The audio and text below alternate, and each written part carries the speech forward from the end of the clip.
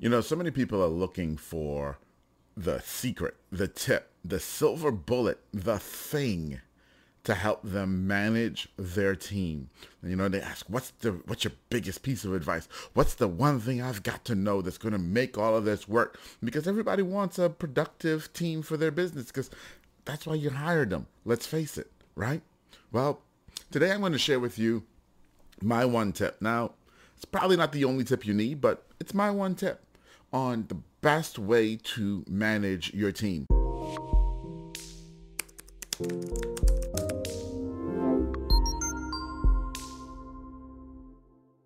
Welcome to the Build Your Team Show. I am your host, Atiba, and here we talk all about how to build the perfect team for your business.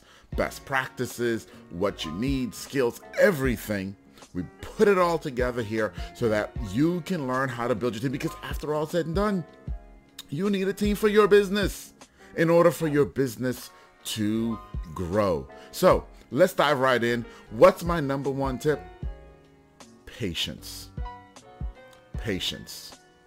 Yeah, that's probably not what you wanted to hear. And you're probably thinking, you know what? I'm not even sure if I like this guy anymore. But if you're still here and you still do like me, go ahead and hit that like button. Don't forget to hit the subscribe button as well, because patience, that's the number one tip I have for you today.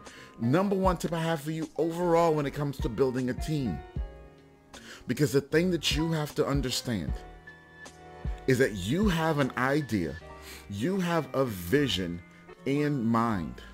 You've been thinking about this. You've been dreaming about this. You know the role that you want done.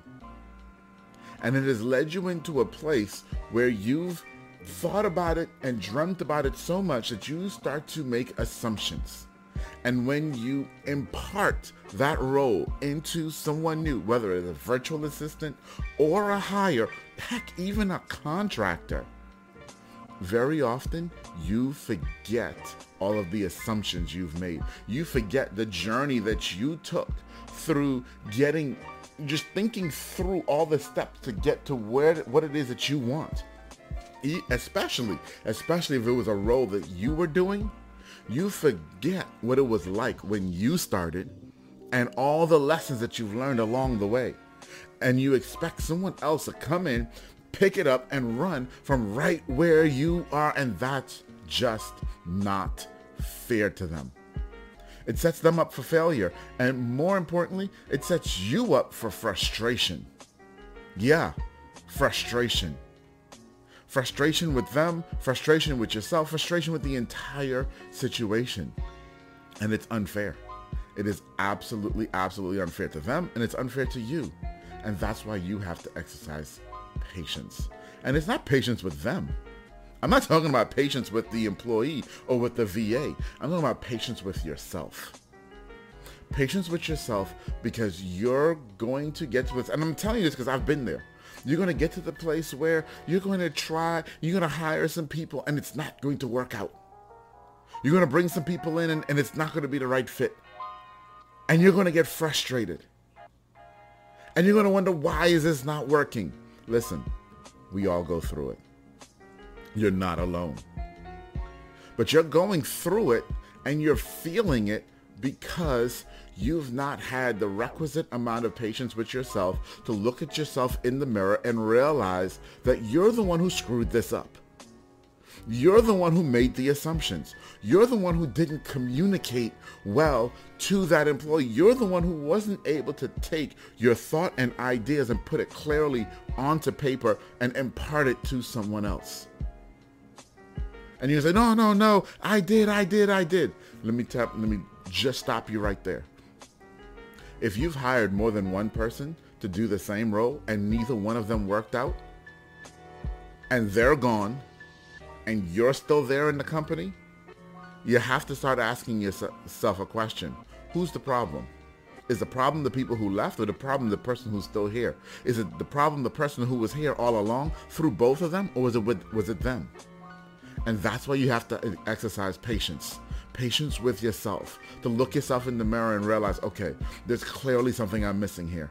Okay, there's clearly something I'm not imparting here. Let me go back to the basics. Let me go and figure out what am I missing before I bring that next person in, before I hire that next virtual assistant or hire that next consultant or that next employee, so that I can be better for them. Exercise patience. Absolutely, absolutely exercise patience. Now you're going to say, well, so it's only about me? No, yeah, you also need to have some patience with the employee too, the VA or the contractor too. When they come in, give them some leeway to make a mistake, recover, and do better. But if they're making mistakes, recovering and doing better, and things still aren't working out, then again, you got to go back and look at yourself. You got to look at, am I giving the correct direction? Am I telling them which way to go? Am I actually getting rid of all of my assumptions? Are there things that I'm not imparting because I'm just thinking it's common sense, or I'm thinking it's a duh moment, or I'm thinking it's well, of course everyone knows this moment, because guess what? Everyone doesn't know it. Everyone doesn't know it.